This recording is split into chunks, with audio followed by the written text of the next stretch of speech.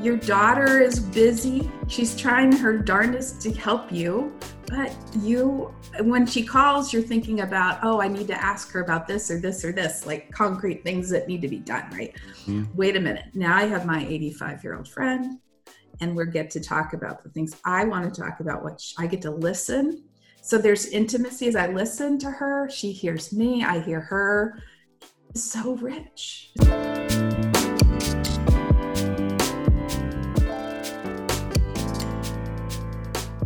Welcome to Startup Health Now, the podcast about the entrepreneurs shaping the future of health and the health moonshots they're working to achieve. I'm your host, Logan Plaster. In 2020, the coronavirus caused a societal lockdown like this generation has never seen before. One of the results was that people who were already isolated and lonely, like many seniors, were put into a desperate situation. Beth Sanders, CEO and co-founder of LifeBio, a company that's been with Startup Health since 2014, always had a heart for isolated and lonely seniors. She'd worked with them for years, helping them to tell their stories using what's called reminiscence therapy. But COVID-19 put LifeBio and this important work into overdrive. Not only was the work needed now more than ever, but LifeBio was able to connect the dots between fighting loneliness and improving health outcomes. It turns out a phone call with a trained conversationalist actually can fight depression, anxiety, and keep your mind mentally nimble. Their findings got the attention of health systems, insurance companies, and even won them a coveted SBIR grant. I caught up with Beth to learn more about how LifeBio works and the critical role of storytelling in healthcare, particularly in a post-COVID world. I hope you enjoy.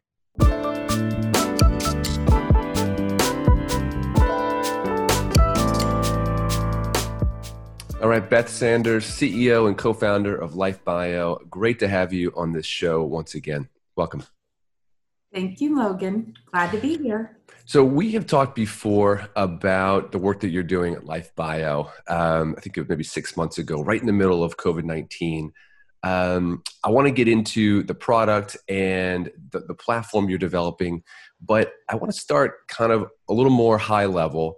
You're using storytelling in the healthcare space, and I want to just have you talk about that more generally. What is the power of storytelling in health? Why do the two come together? Storytelling is creating an incredible bridge between people. If we know nothing else from COVID, we know people feel isolated and lonely and need to be more connected to each other in a variety of ways.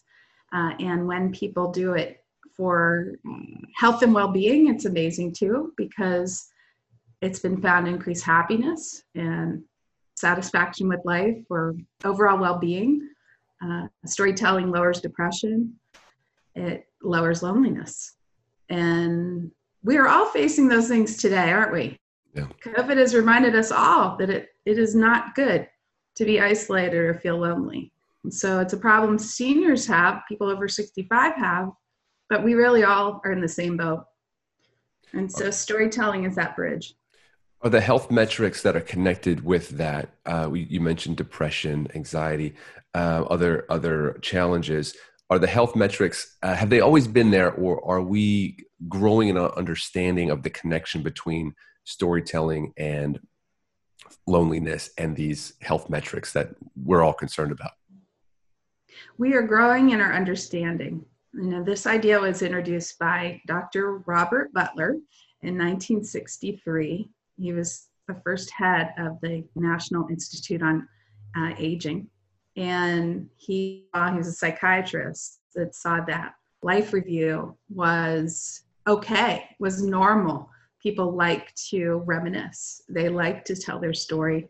And so he founded this movement, and there have been over 100 studies, probably many more than that have studied the power of using reminiscence.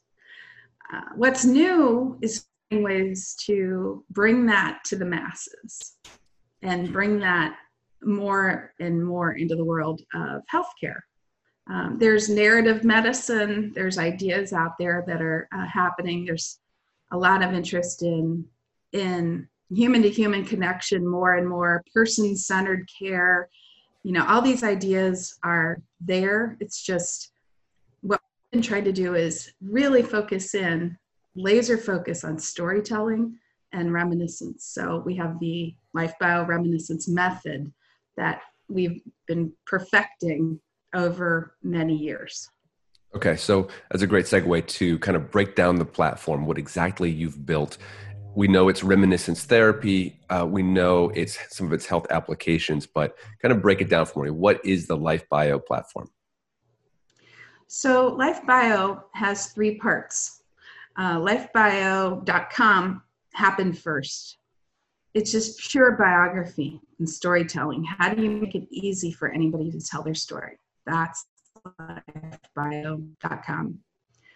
The second thing that happened was people said, hey, you know what? Older people, they're not all all the way tech savvy. Can you offer this by phone? Can you offer this by phone? So myhello.com was born, and it's providing ways to intervene in people's lives with a loneliness intervention with any phone. And so amazing with COVID that we've had this intervention called My Hello. The third thing that happened is Life Bio Memory. Life Bio Memory was developed and is in the midst of being developed for people with Alzheimer's and other forms of memory challenges. So we had already created Life Bio, but what if, love those 2 words, what if there's a Alzheimer's memory care more friendly version? And so we are in the midst of this, and this has grown out of a SBIR grant that is funding Life Bio Memory. Just to recap, Life Bio, then My Hello, then Life Bio Memory. Gotcha. That's all part of Life Bio's umbrella. When I last talked to you in the midst of COVID, it was all about this My Hello concept. And I wonder what you've learned from that over the last 6 months. I think you were just rolling it out at the time, or it was at least in its early phases. Now you've gone through the summer. You've been through the height, hopefully the height of COVID. And what did you learn? Yeah, we have been embraced by the mental health community. Does that surprise you? Fascinating. So we've been working with health plan executives in those health plans already. But to find that the mental health communities, like, ADAMA boards and counties, mental health, recovery boards, were interested in this too. People needed a way to reach out to people in their homes.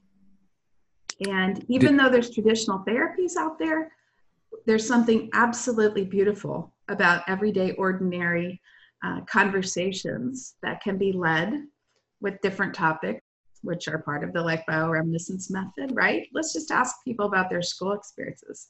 Let's ask about their work. Let's ask about their family relationships.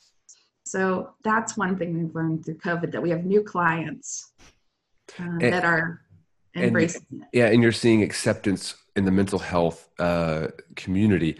How are they seeing it as an adjunct and a complement to what they're providing?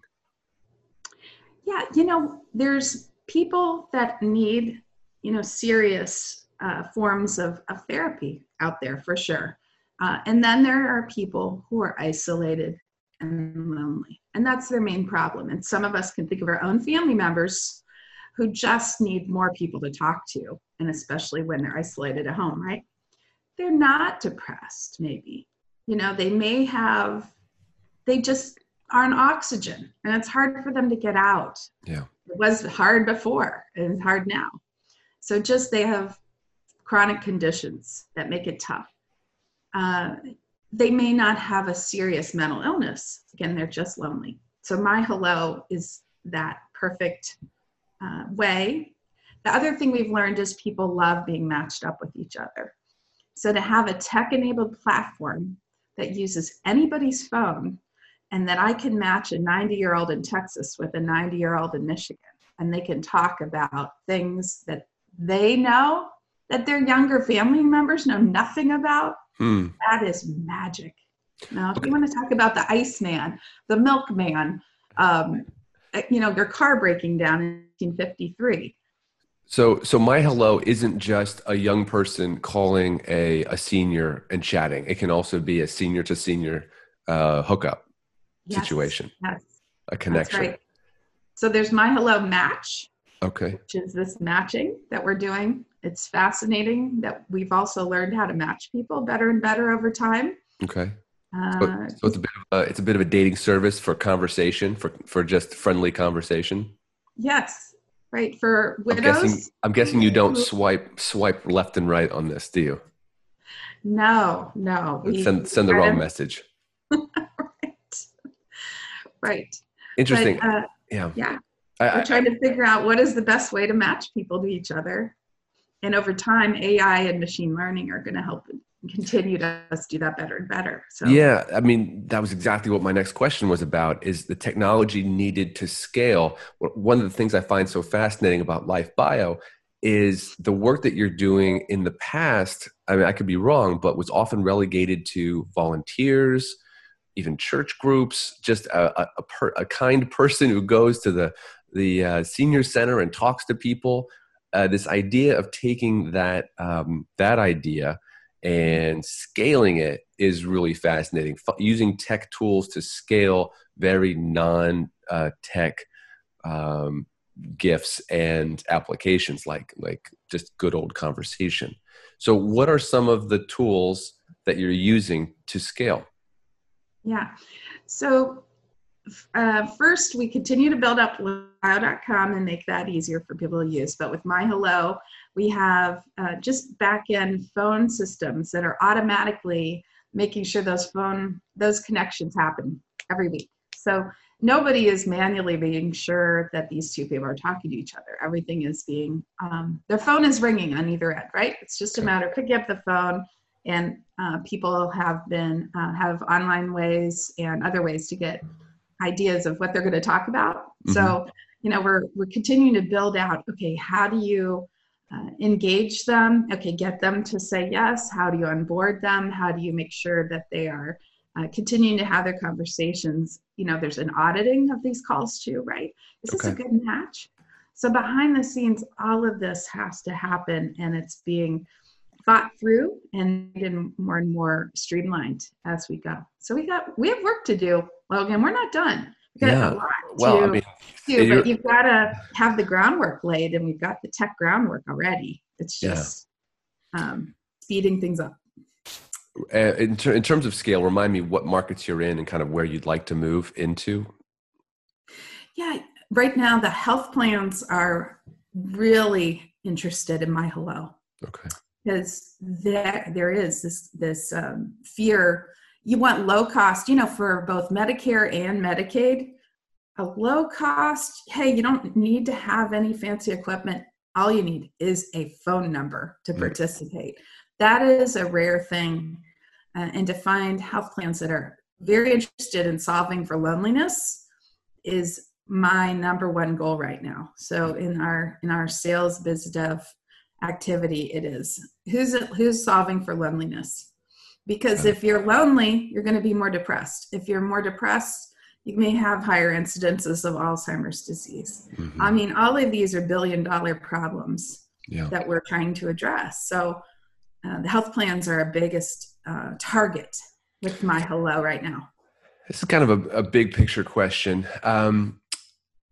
How do you see My Hello and some of the products that you're doing as a reaction to social media? So something like Facebook, everyone's got a phone. It kind of purports to connect people and give them a sense of community, and yet we've seen the opposite can happen, and people can get into these unhealthy echo chambers. You can feel even more alone online than you did before, like you're isolated within a crowd. So how do you see like a person to person conversation as kind of a reaction or response to social media, if at all? I mean, it's a much more rich experience. I mean, it's nothing like the feeling you have from a social media connection. It is, I mean, I've experienced it so many times myself. So I'm just excited to give other people this experience.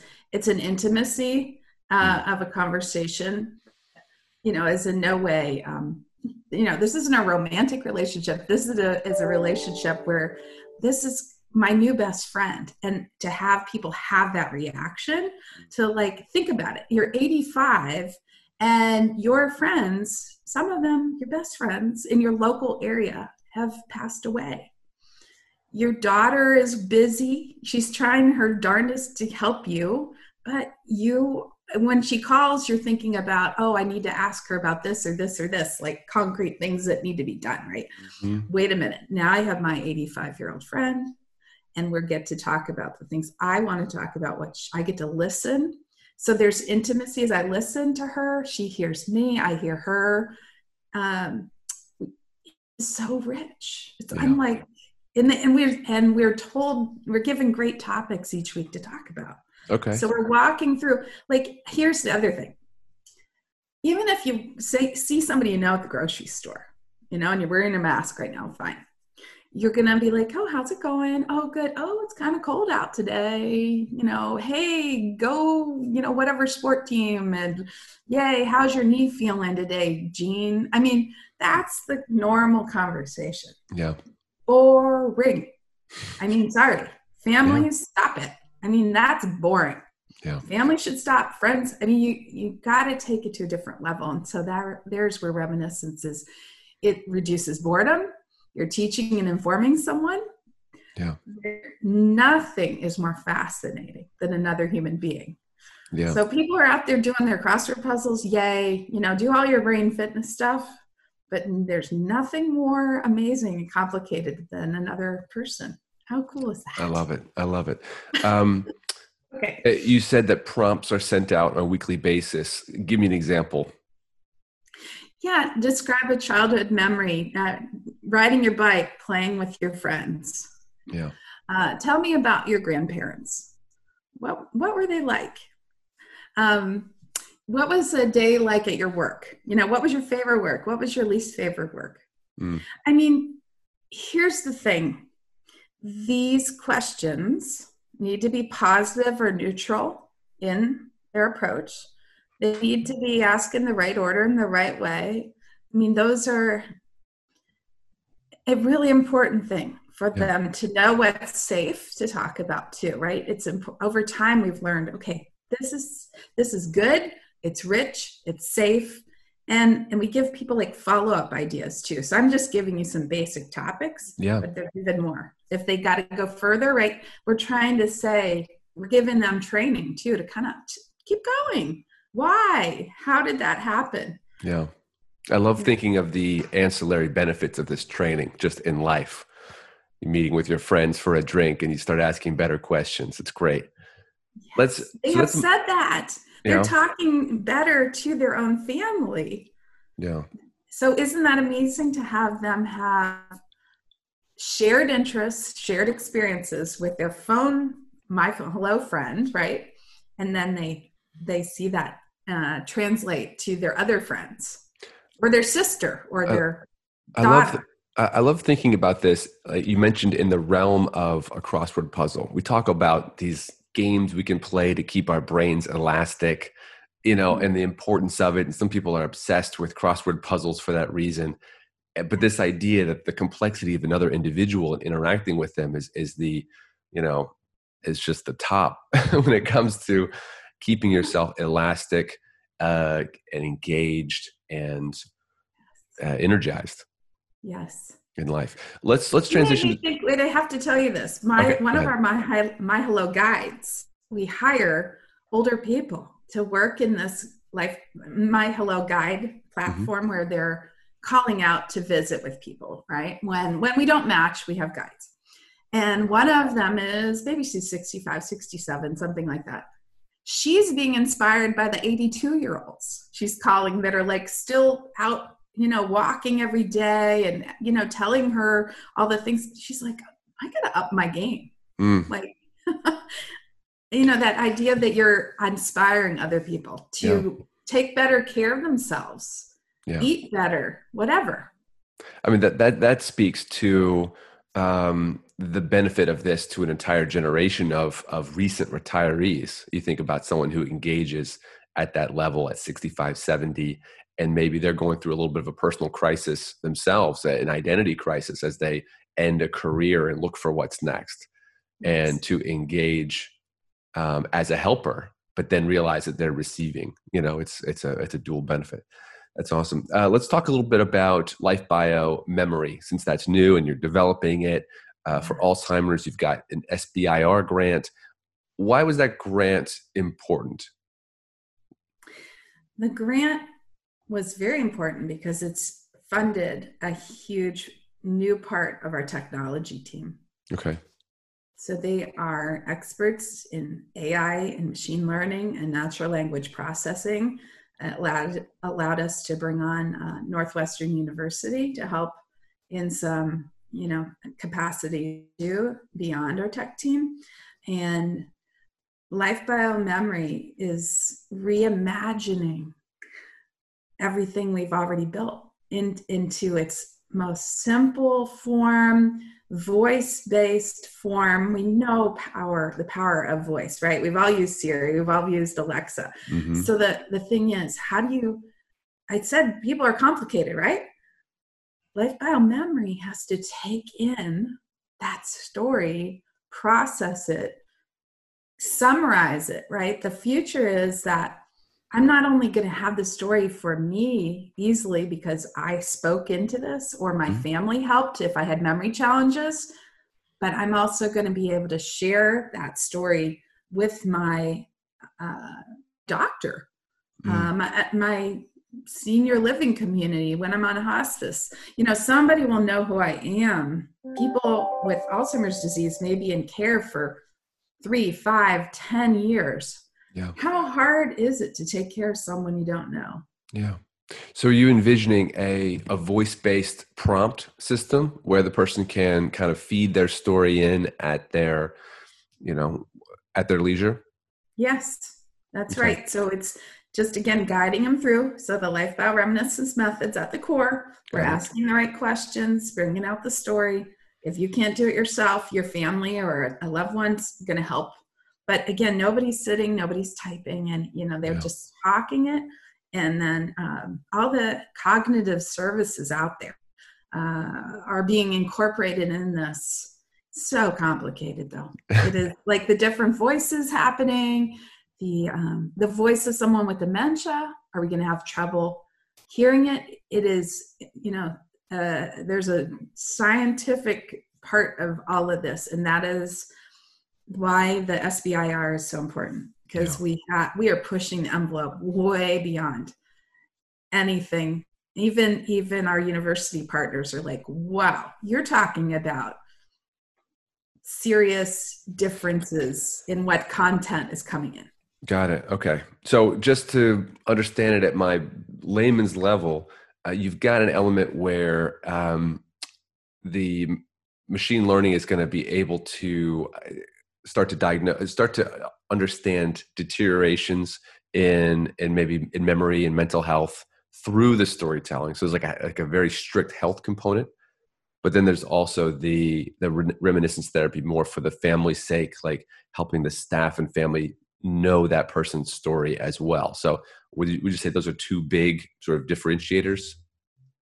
Right. So the first part is just getting the story in the system and understanding that is in there correctly. Got it. And then there's things of analysis happening as this evolves, right? The sentiment analysis, or wait a minute, can we detect these conditions earlier, maybe, as people are using this? Yeah. Gotcha. Many possibilities. Gotcha. So once you sort of figure out the far reaches of the Alzheimer's care, memory care, you can start incorporating that earlier. And so someone who's telling their story at 80 or 75 who doesn't have Alzheimer's yet, you might have the technology on the back end to start identifying things. Right. Interesting. Right. Is there depression here? Yeah. Is there early cognitive issues that we might hear? Who knows? This is a new world that we're in right now, for sure. Fascinating. And it is, yeah. And can we summarize it? Like I said, the getting the story, summarizing the story, and then can we analyze?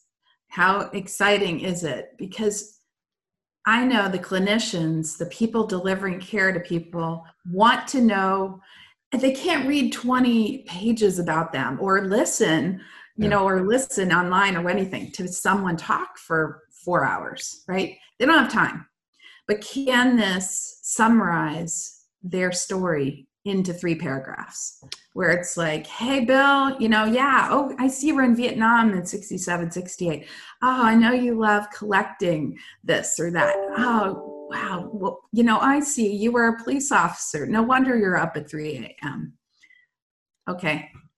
So we want to know the person. At the core, Logan, this is a huge, remarkable part of what we're doing. We are trying to understand the entire human being. And that is never being known today in a healthcare environment. No, your doctors and nurses, you are a puzzle to them. Yeah. And we want to unlock that. And a series of data points. Yes. They're concentrating on your physical health. They are not concentrating right now on the mental health or who you are enough.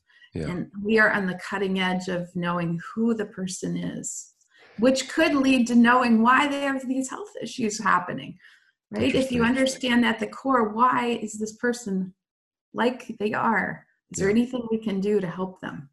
Yeah. And you start really understanding the power of lifestyle decisions and kind of where those originated and habits.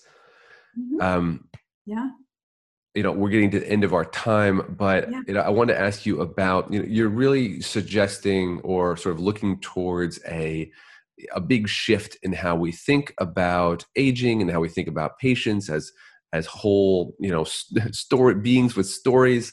What do you think will be necessary to shift cultural attitudes? We have whole industries around senior care and attitudes among caregivers that have been set for generations. What do you think needs to happen to really shift some of those attitudes in the right direction?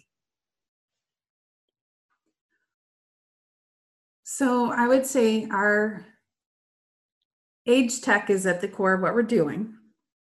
I worry about ageism in our society. I think it's alive and well right now. I think we're discounting older people all the time. And I don't think their issues are being addressed properly in the doctor's office, in the hospital, in the entire long-term care system is going to need an overhaul.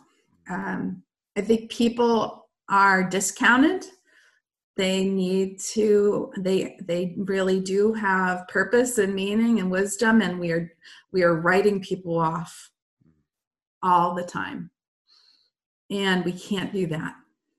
We have just too many, 60 million plus older people in our country, and that's even growing.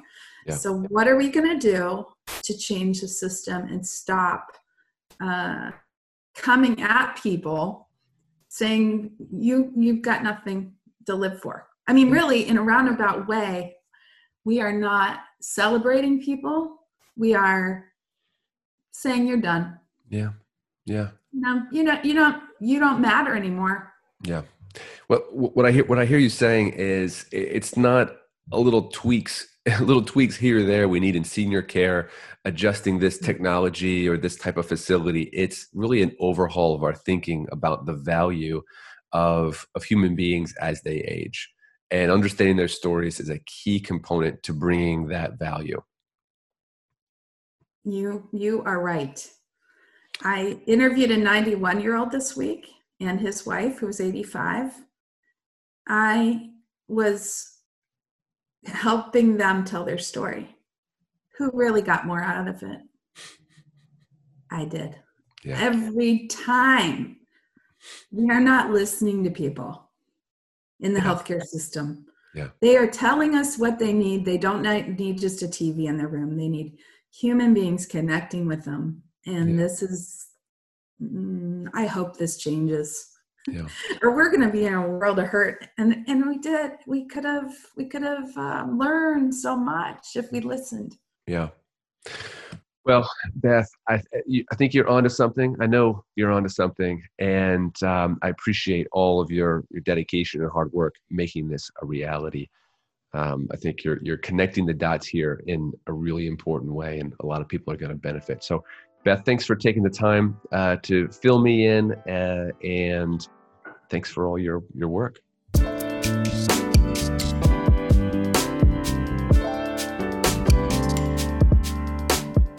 Startup Health invests in health transformers from around the world who are committed to achieving audacious health moonshots. If you want to learn how you can join this community of entrepreneurs, or if you want to connect with one of our 330 companies, go to startuphealth.com. Thanks for listening to Startup Health Now. We'll be back next week.